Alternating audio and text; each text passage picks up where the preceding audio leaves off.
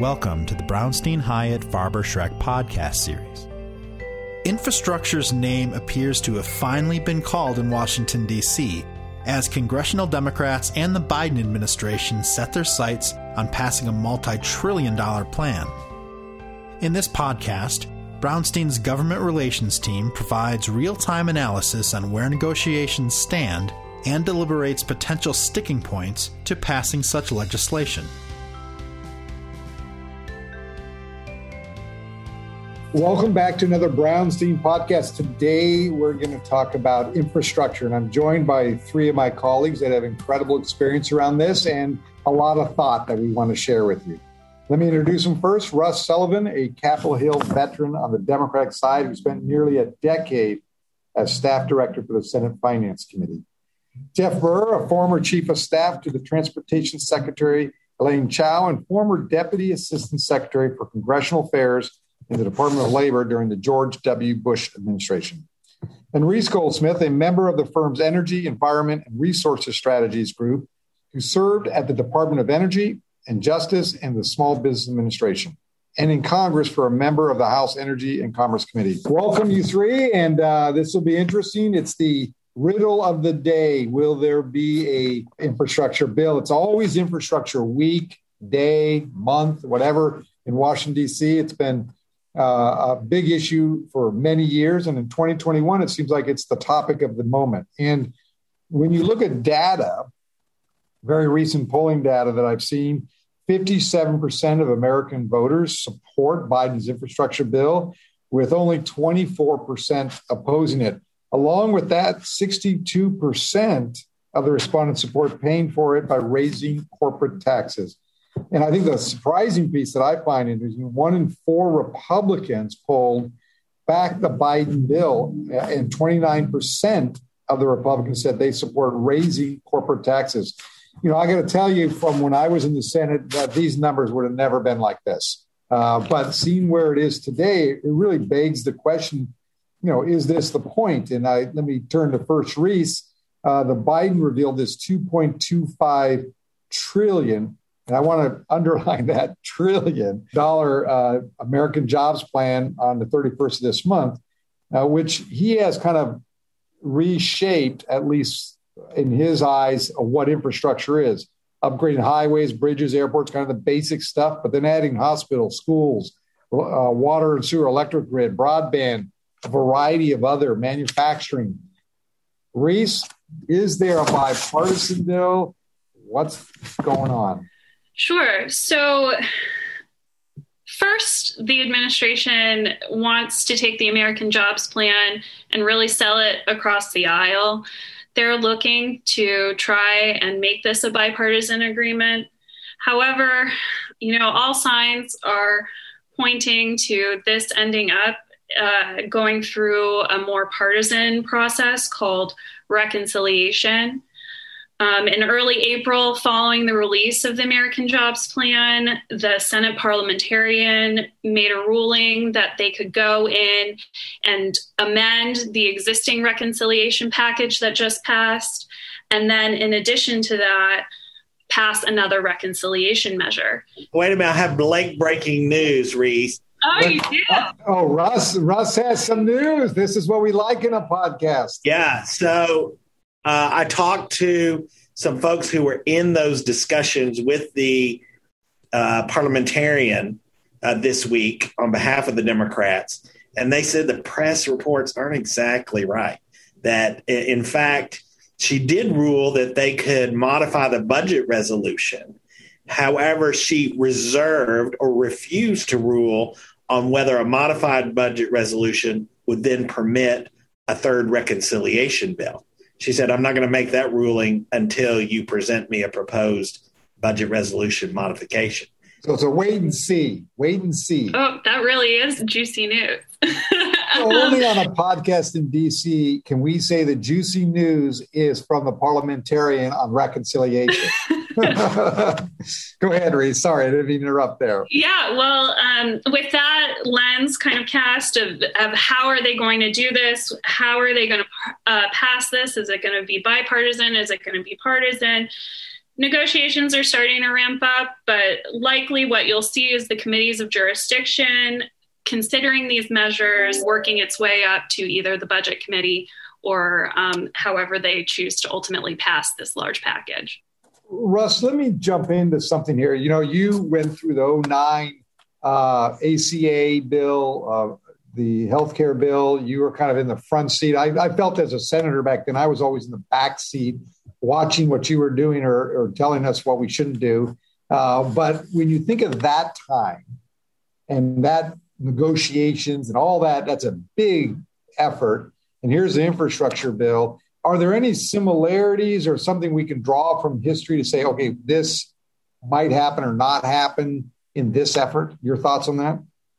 Sure. So the fact of the matter is the president must pass his legislative economic plan during the first year of his term.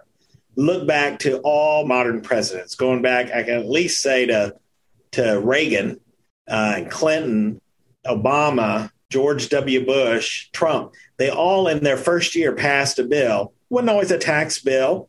Could have been a health care bill, could have been a budget plan, but their economic plan in their first year. This is very similar to 2009 when Obama passed the Health Care Affordable Care Act. At the time, the Democrats controlled all three levers, House, Senate, and the White House. Now, the ACA initially passed through regular order in the Senate, which required 60 votes, although it was later fixed with the reconciliation bill. But in any event, the principle was the same. Democrats had to have every single vote in the Senate. And that is not easy. You got to look at the tax reform bill, TCJ, for the Republicans. They didn't even get Bob Corker the first time in the Senate. It is hard to get every single member of your caucus to vote for it. So I would, expect a lot of delegation to the executive branch and Treasury to flesh out whatever programs they put in the bill. And I would expect some consternation on the offset side. I have to say, when I first heard that they were going to pay for the bill with corporate tax increases, I said to myself, paying for infrastructure with corporate tax increases is like paying to get through the Suez Canal with gale force winds. The path to passage was already narrow, and now something's about to run aground. And I think this ship will run aground in the legislative process at least once when they try to figure out how to actually pay for it in a way that the Democrats will everyone to the end, vote for it. Russ, it's interesting. And Jeff, I'm going to turn to you as the Republican on the panel here. I think about what Russ just said, kind of running aground. Are the Republicans, are they kind of weary of another spending bill, because they did some, in the Trump last year or so during the height of the pandemic, they were spending money without an issue. But now is there fatigue? Is there both monetary fatigue, but also political calculation that's playing? Where are the Republicans, and are they going to propose something? So it's sounding more and more like they may, although that remains to be seen. I do agree with Russ's analysis. I think that this is going to break down a number of times. And we might even have to come back in the fall and talk about a new bipartisan process all over again. I don't know if people have that level of patience. Republicans have a number of problems. Yes, they're getting spending fatigue, which does seem a little bit hypocritical compared to some of the ways we were spending, especially when you talk about the tax reform done under Trump. But the degrees of magnitude we're dealing with right now are really unprecedented. So there's that. There's the adjustment to being in the minority for many of them. And, the minority, in my view, is kind of three things. It's easy, it's unifying, and it's boring. You can all stick together on what you're against. That's pretty easy to do, but no one much cares what your opinion is. And I've been talking to Republicans at the relevant committees, and they're talking to their Democratic counterparts, but they're not really optimistic about it, and they don't feel like the conversations are particularly substantive. The Republicans are going to propose something, I would guess, similar to what Senator Barrasso passed out of the EPW committee last year, which will be for less than $1 trillion. And will be a lot of reauthorizations of existing law and plussing up of some popular programs, but not the kind of massive injection of infrastructure spending that people have been talking about for a long time. So it's just going to be interesting to see, to Russ's point, if they can hold together that coalition of every single Senate Democrat and pretty much every single House Democrat. That's a formidable challenge. Do you think there's a space and time that suddenly, let's say that they're talking bipartisanship, and I'm going to leave the revenue part out for a second, because that's always where it breaks down. I think, Russ, your point is that's where kind of the ship runs aground and may not get off, but is there a number that the Democrats start moving, and maybe Reese or Russ could respond? Is there a number that Democrats might go down to? And then to Jeff, is there a number that the Republicans might get up to that hits, or is there a place of no return for the Democrats? Maybe Reese or Russ on that. Do they go off that number if they think there's a bipartisan opportunity? Well, I think the Democrats could. I just don't know whether they'll choose to do so. Mm-hmm. I mean, a number of the provisions in this infrastructure bill would also fit very well in the American Family Plan bill that's coming next. Or if they get to do two reconciliation bills and they have to do them that way, would come next. They could shift some of the education money. They could shift some of the money that's aimed at healthcare and seniors. Those could easily fit in the other, which would bring this package down close to $1 trillion. Which starts to get into the area where Republicans would take it seriously. And then they would have to, dig into the details and look at alternative pay for sources. And that's the real problem, though, because I think that it's fair to say there's not a pay for in existence that we're aware of that a majority of Republicans support right now. I think that given some of the recent discourse, they're warming up on corporate taxes. If I can interrupt there, Jeff, even with their own bill potentially, right? Yeah, I mean, that was part of the problems that we're running into over the course of the last few years. There wasn't a majority that wanted to raise the gas tax. People were skeptical of a VMT, and the Republicans didn't want to raise taxes. And so, there's just not a lot else out there. I mean, I defer to Russ, who probably has looked for pay-fors more than anybody in the world over the course of his career. Well, I do think there are opportunities. I mean, you had Mike Crapo saying at the hearing with Commissioner Reddick the other day that $1 trillion in tax gap is excessive, and that essentially they would look at compliance measures as not really raising taxes on anybody. It's just collecting taxes that were owed. If there's really $1 trillion a year out there, there's some money to be collected somehow. I think that the Democrats would have to look at some spending cuts, and they may not want to, but if you want a bipartisan deal, that's what you do. You got to find the place. Reese, your thoughts? Well, I think they have the Goldilocks plan already, right? The Republicans say it's too big. The progressives say it's too small. And so they think they're just right on the numbers. So I do question if they're really going to move on that 2.25 trillion number. I love it. The Goldilocks plan. It is here on the Brownstein podcast that it has been coined. What is it? But now let me ask, this one is just and we have a few minutes left here, but, earmarks, I know, are being talked about for appropriation bills. There's a debate. Will there be opportunity in this bill? Because, of course, you can imagine if you're sitting back there and you're in the Senate or the House and someone tells you, oh, you might have an opportunity to do earmarks on a $2.25 trillion bill. I can imagine my former colleagues getting pretty excited. Thoughts on that one? What real, not? Jeff? Yeah, I think it is. Again, not mentioning him twice, but Senator Barrasso mentioned this apparently at the Republican lunch this week to his colleagues, that they're going to have to discuss this in earnest. And I think my understanding is there's a majority there to get that done. So I think that everybody seems to be there on earmarks. It's been a while since we've done this. And so I'm curious how that's all going to shake out with all the different people's priorities. I don't know if everyone's going to be happy, but that certainly would grease the skids and give more reason for optimism. Russ, Reese, any comment on that one? Earmarks are transparency. It's a positive development, and the legislative branch shouldn't be delegating to the executive branch every detail of how to spend every dollar. This is on audio, not video, but I love your guys' smile when Russ was talking there because, of course, many have worked with the legislative branch and understand that role. I'm going to ask this question to Reese and then kind of see additional comments. I got one more last question, and that is this it? Is this the big play? Is this it for 2021? Everyone's going to clamor around this and say, we got to do everything? Or is there another one, as Russ described earlier, on the next kind of, if there's another reconciliation? Reese, your thoughts? Well, overall, I think that they expect to get all of the work that they want to get done this year.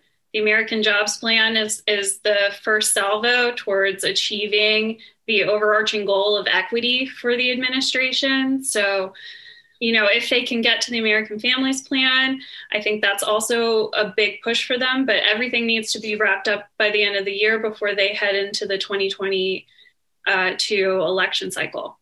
Reese, Jeff, on that? Russ and Jeff? Sure. I think they ultimately get it. This first infrastructure bill we're talking about now ultimately get some form of that done this year. I think it's going to be messy and it's going to take longer than everybody wants it to, but I think they're going to get there. Anything over and above that, I just don't know if there's going to be the bandwidth and good feelings after that process to get that done. Mr. Optimism, Russ? Of course they will. You've got the appropriations bill, which has become a buffet of porridge and more, in our Goldilocks analogy, at the end of the year that can hold everything. And everybody buys into it. It's a 4-way bipartisan bill. We put all kinds of things in it last year, and they can do that again at the end of the year. But, I agree with Jeff and Reese. If they just do infrastructure by itself, it's hard to gear up for yet a third reconciliation bill in one calendar year. Okay, most important question that people are probably listening carefully. Well, is July 4th the date that all this magic is going to happen? That's what we are hearing from both, at least the House and the Biden administration, not from the Senate, as we have noted here, that they are waiting, I guess. Is July 4th the date? Who wants to take that one on? Let's go around the horn here.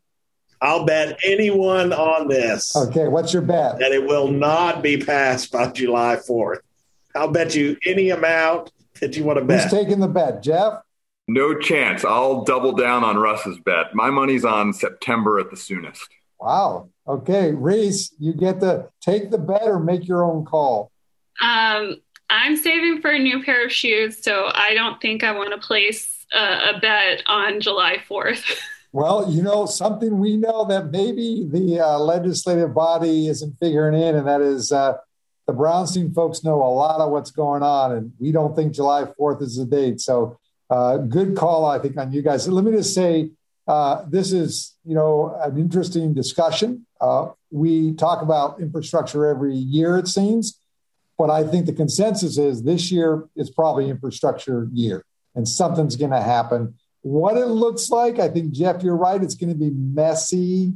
That's going to be a lot of bargaining, but probably at the end of the day, if they can't figure it out, it will be a one side decides it and end of the day and off we go. But great commentary, great input from all of you. But thank you very much for, again, being part of another Brownstein podcast. This one, the Goldilocks proposal is out there, and we're going to see what happens. Thank you all very much for participating. Thank you for listening to the Brownstein Hyatt Farber-Schreck podcast series. If you like what you hear, please subscribe and rate us on Apple Podcasts or your favorite podcast app. Visit bhfs.com for more information.